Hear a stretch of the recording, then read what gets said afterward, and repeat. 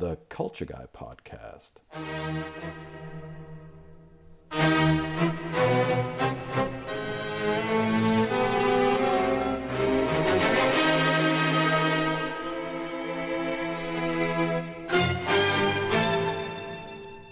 Straight back from the CETAR USA Annual Conference.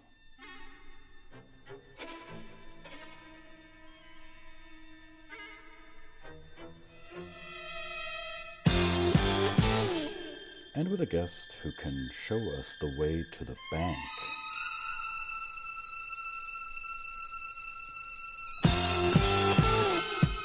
Or rather, tell us how to crack the code of the bank.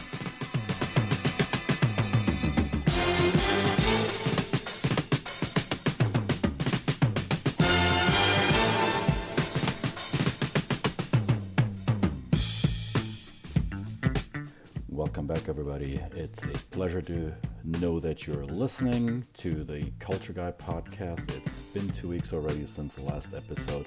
Thanks for staying true to the show, and I just want to give a big shout out to the entire team at CETAR USA who put together a marvelous annual conference. It was held in Tulsa, Oklahoma.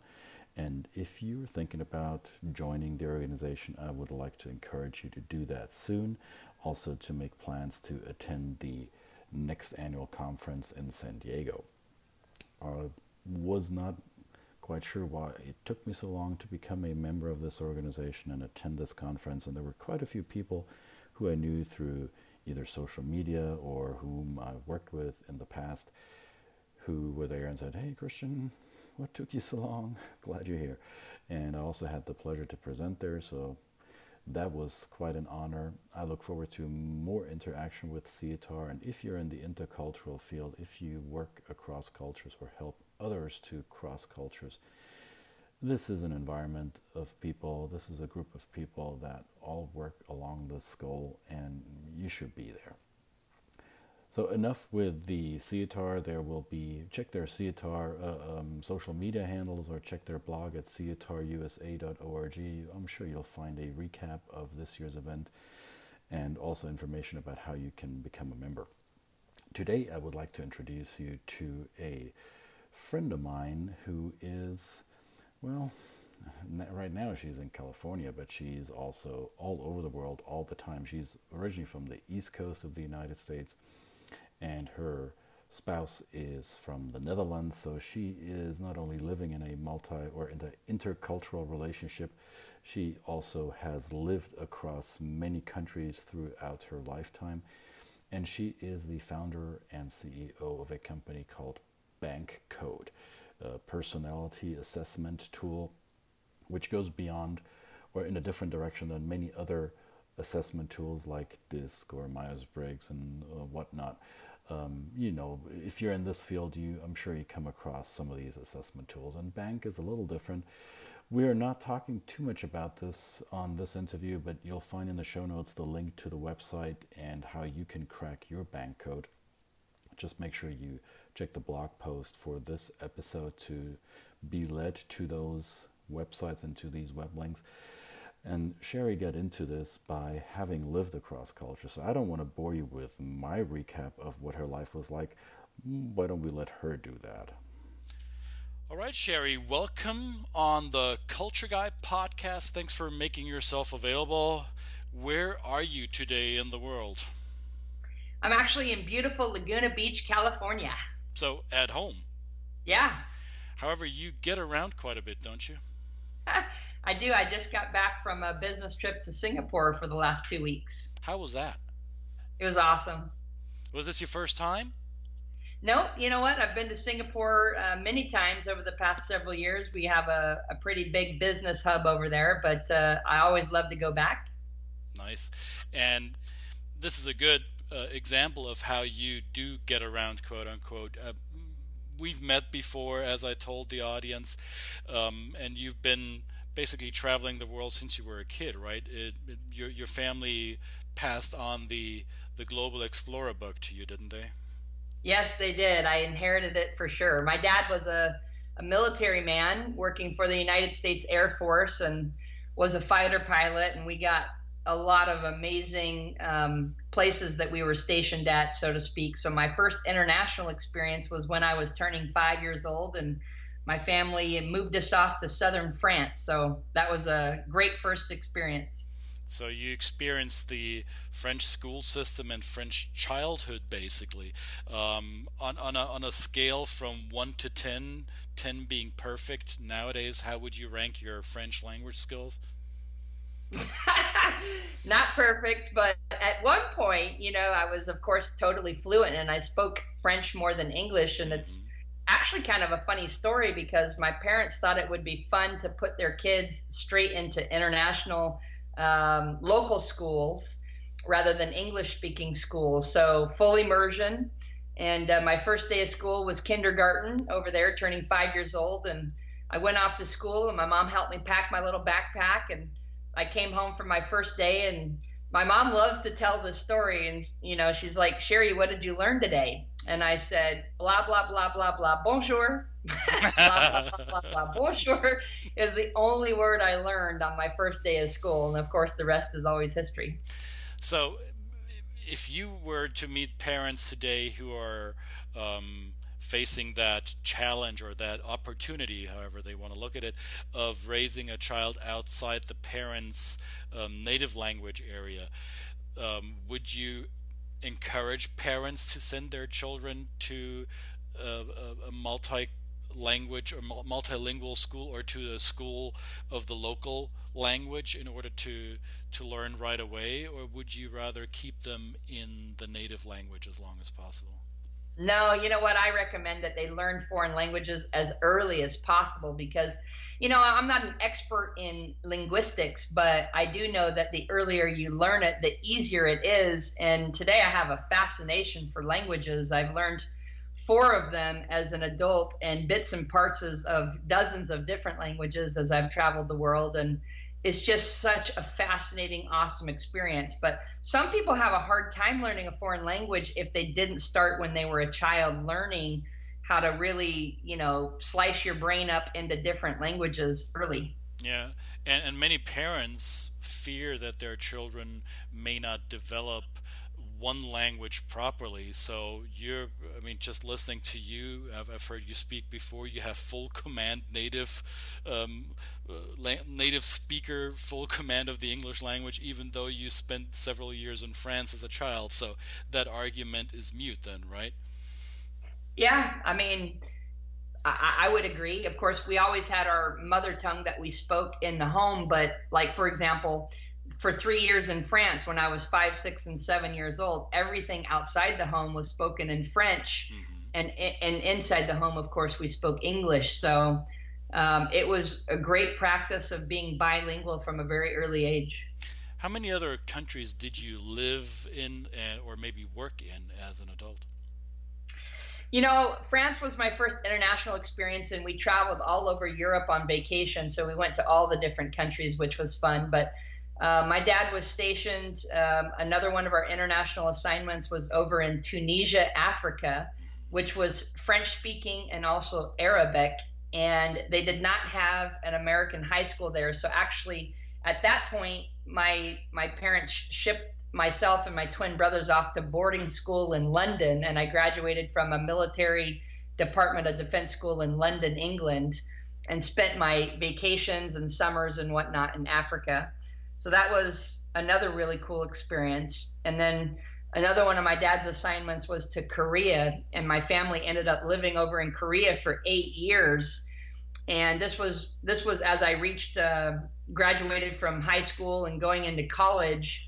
I spent 3 of my summers traveling to South Korea, where I was an English teacher. I taught English as a second language over there, and that was a pretty cool experience. And that's what helped me pay my way through college, was earning that money. And then later on, I studied German in college. I never lived in Germany, but I thought the German language sounded cool. And so I thought, you're one of the very few people who would say that, but thank you for well, that. come on, Einstein, drei, vier, what in the heck are we doing here, right? So I thought German sounded cool, so I studied it for a year. And then I actually was a missionary for my church, and I went over to Romania for a year and a half, and I got to learn the Romanian language rather fluently. So I'm fascinated by languages and people and cultures, and I just absolutely love it. Nice. So you cross cultures both as a child, as a student, and then later as an adult. When and how did you experience that people in different countries, different cultures have certain behavioral quirks that are not the same that you're familiar or that you would quote unquote find normal at home? When did that become aware or when did you become aware of that? Well, you know what? I think because I was blessed at an early age with living internationally, it was normal that cultures and groups and people were different. But different didn't mean bad, and different didn't mean wrong. Different just meant different. And I learned early on to embrace whatever that culture was, and to be one with the people, kind of like the old saying of when in Rome, do as the Romans do. So it really let me adapt very easily and quickly, no matter what culture or what language I was in. Because you were young when you started doing that, how often did you encounter fellow Americans that also thought it would be best to do as the Romans do, however they struggled really hard to do as the Romans do because they were not Romans, they were Americans? Did you see other Americans struggle with that? Well, yeah, I think if you don't travel a lot from an early age, and if you're the type of person that grew up in one place, in one neighborhood, in one city your entire life, and then you go somewhere else, is going to feel very shocking. It's probably going to be easy to judge. You're probably not going to like everything because it's outside of your comfort zone, and you might find that people are strange, or cultures are strange, or food is strange, or language is strange, or whatever, and you're probably feeling like other people are looking at you the same way, which is probably true. If you can't adapt very easily, it's going to be more difficult. But if you become a global citizen, so to speak, it's certainly a lot easier. Did you ever feel strange? I am strange. Thank you. That's a trick question. we all are, aren't we? No, but I mean, was there ever a situation where you were in a situation where you realized, dang it, I think I screwed this one up, or I don't understand what's going on? What am I doing? Well, I think the first thing that feels strange in any culture is when you don't understand the language, because it just feels totally awkward. You don't know what people are saying in conversations. Sometimes they might be talking about you and you have no idea what's being said. It's really a challenging situation. So one, I tried to learn the language as quickly as possible so that I could feel a little less awkward. And then there's always going to be those awkward moments. I remember we were living in Hawaii, and my mom and dad sat us down for dinner, and the conversation started out, "Hey kids, guess where we're moving for our next assignment?" And then my mom pipes in and says, "Go ahead and start with continents." And that's when they broke the news to us over dinner that we were moving to Africa. And it was going to be for my junior year and my senior year. And I started having these visions like, oh my gosh, I'm going to go to tribal meetings, and there's going to be people dancing around the fire, and skulls on people's spears, and I had no idea what to expect. And of course, it was nothing like that, but in my imagination it was. And maybe the imagination was fueled by the stereotypes about Africa that you were presented with up to that age, right? And stereotypes can be rather misleading unless we either find them to be accurate or bust those myths once we encounter Africa or whatever strange world. Yeah, I mean, my family subscribed to the National Geographic magazine, so of course my interpretation of Africa was these tribal, communities, and where we moved, and sure, there are those parts of Africa, but where we were moving was on the northernmost tip of Africa in a very Arabic community. And so it was completely different than anything that my world in my mind thought that Africa was. But, once you get there, you get to obviously immerse yourself in what is. So the Arabic world is in today's news cycle sometimes a rather contentious place of conversation. So how did you, as a young woman, experience the Arabic world back in those years?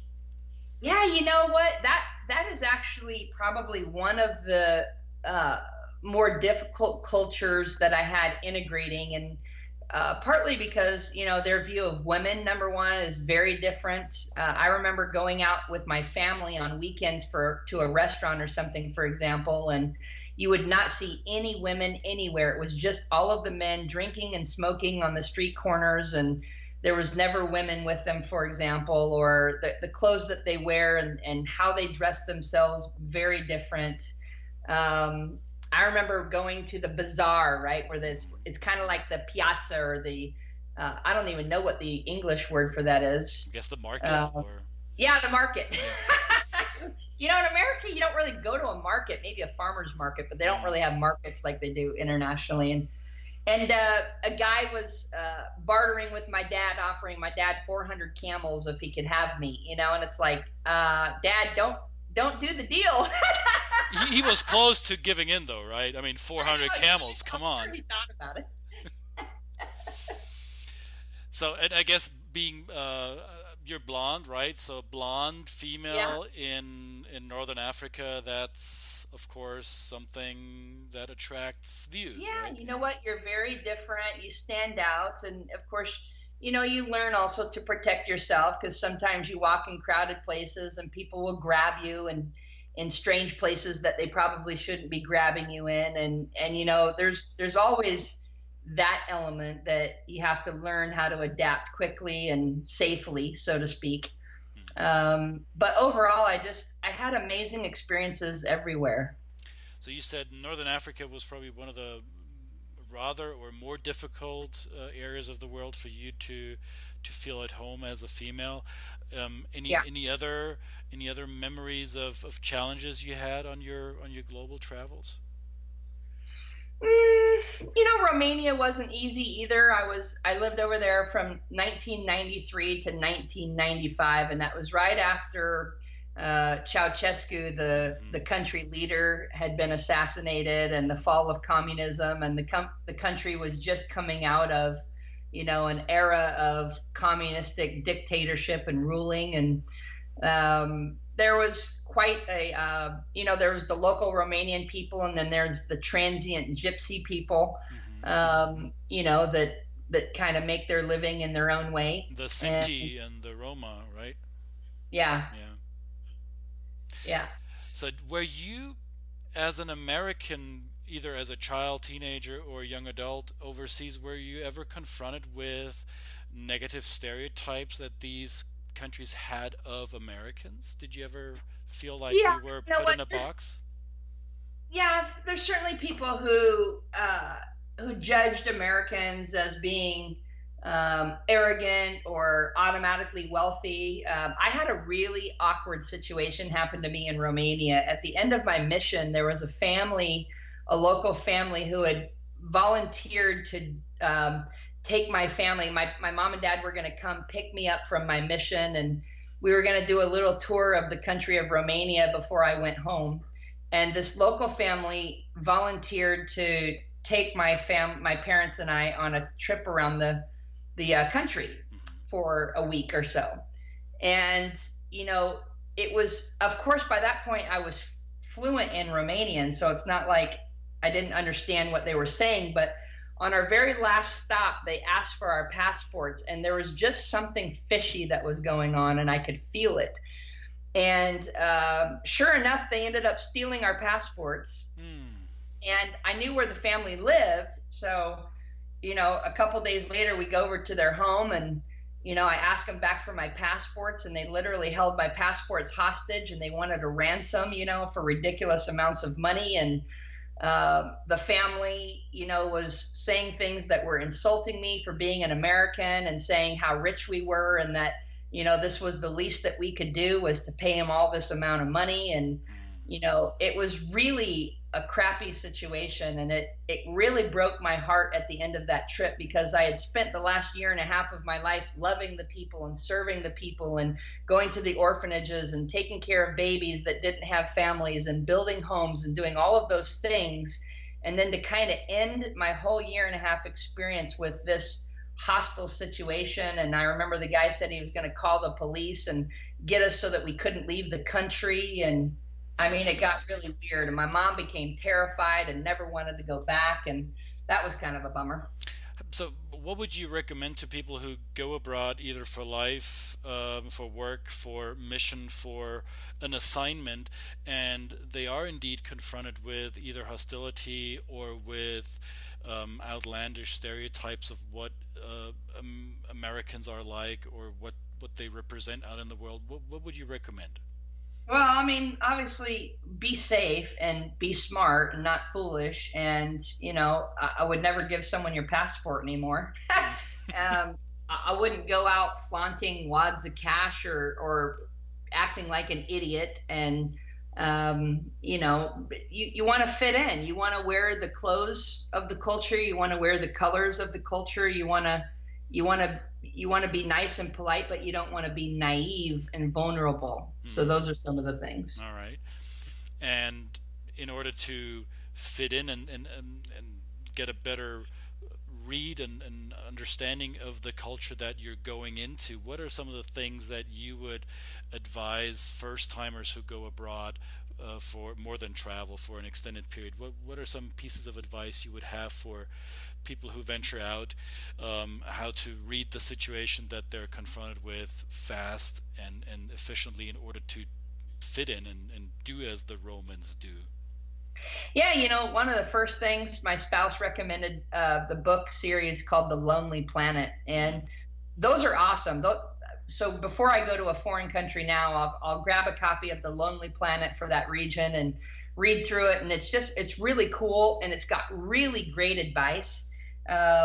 So number one, I would pay attention to that. And number two is I would depending on how long you're there, get connected with both the locals. Like when I travel with business, I always have local business people who do a great job of taking care of me and making sure that, I follow their advice, what restaurants or when to use taxis versus Ubers and where to change your money at the airport or not at the airport, some of those types of tips. Mm-hmm. And I'd also look for the expats, the locals, the non-locals who are living there and have acclimated to that environment, because they're always going to give you some really great tips and tricks on where to go and what to do. So basically, do your homework before you go, know before you go.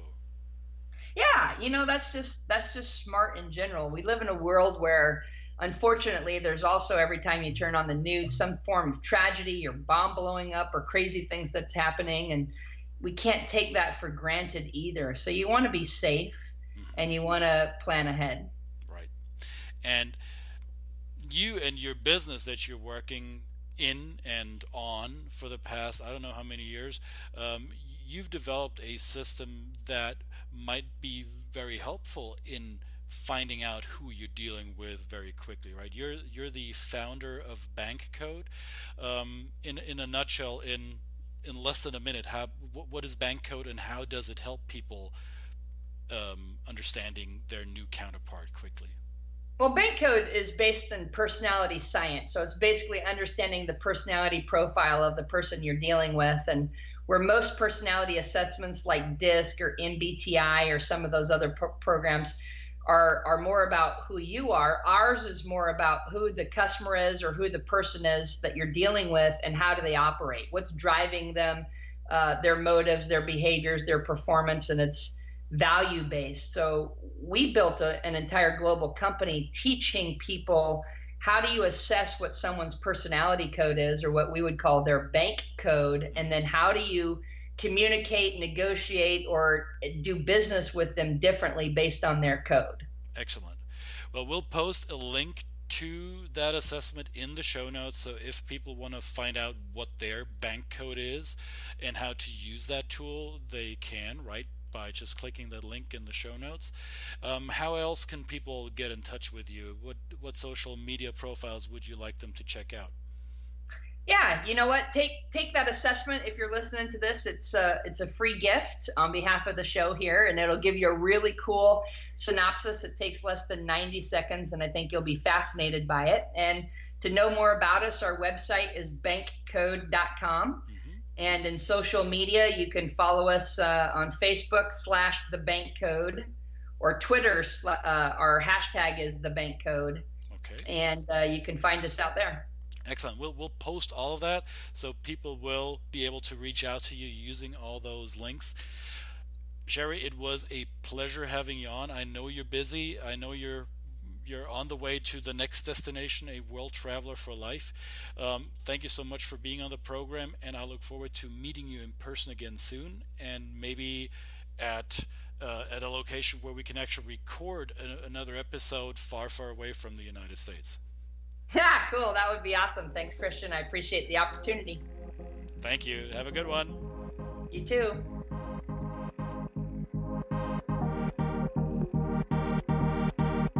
The bank code cracker, Sherry Tree.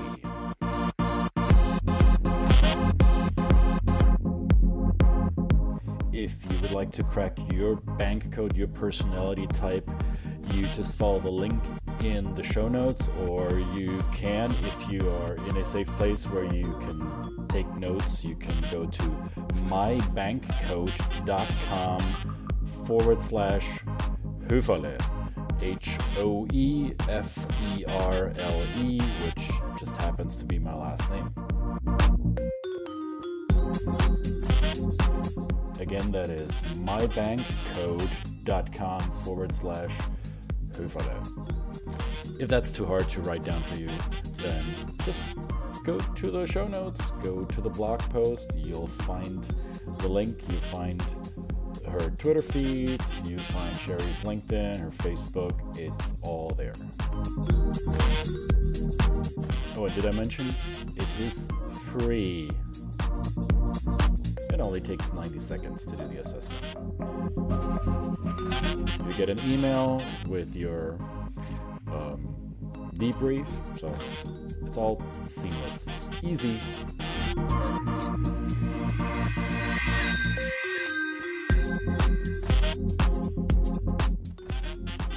And of course, you also want to give her Facebook page a like. It is facebook.com/thebankcode. And while you're there, you want to scoot over to facebook.com/thecultureguy, give that a like and share it with your networks. And also go to facebook.com/theculturemastery if you haven't done so already, which I think you have, right? And then go over to Twitter. My handle is Höferle, HOEFERLE.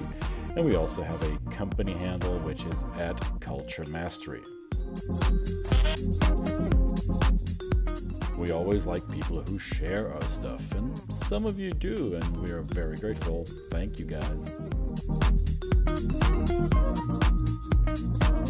So this was it for now. Sherry Tree, bank code, check it out, and we will hear each other, or rather you will hear of me and the Culture Guy podcast again in a couple of weeks. Thanks, guys. Take care, and remember, always trust your process.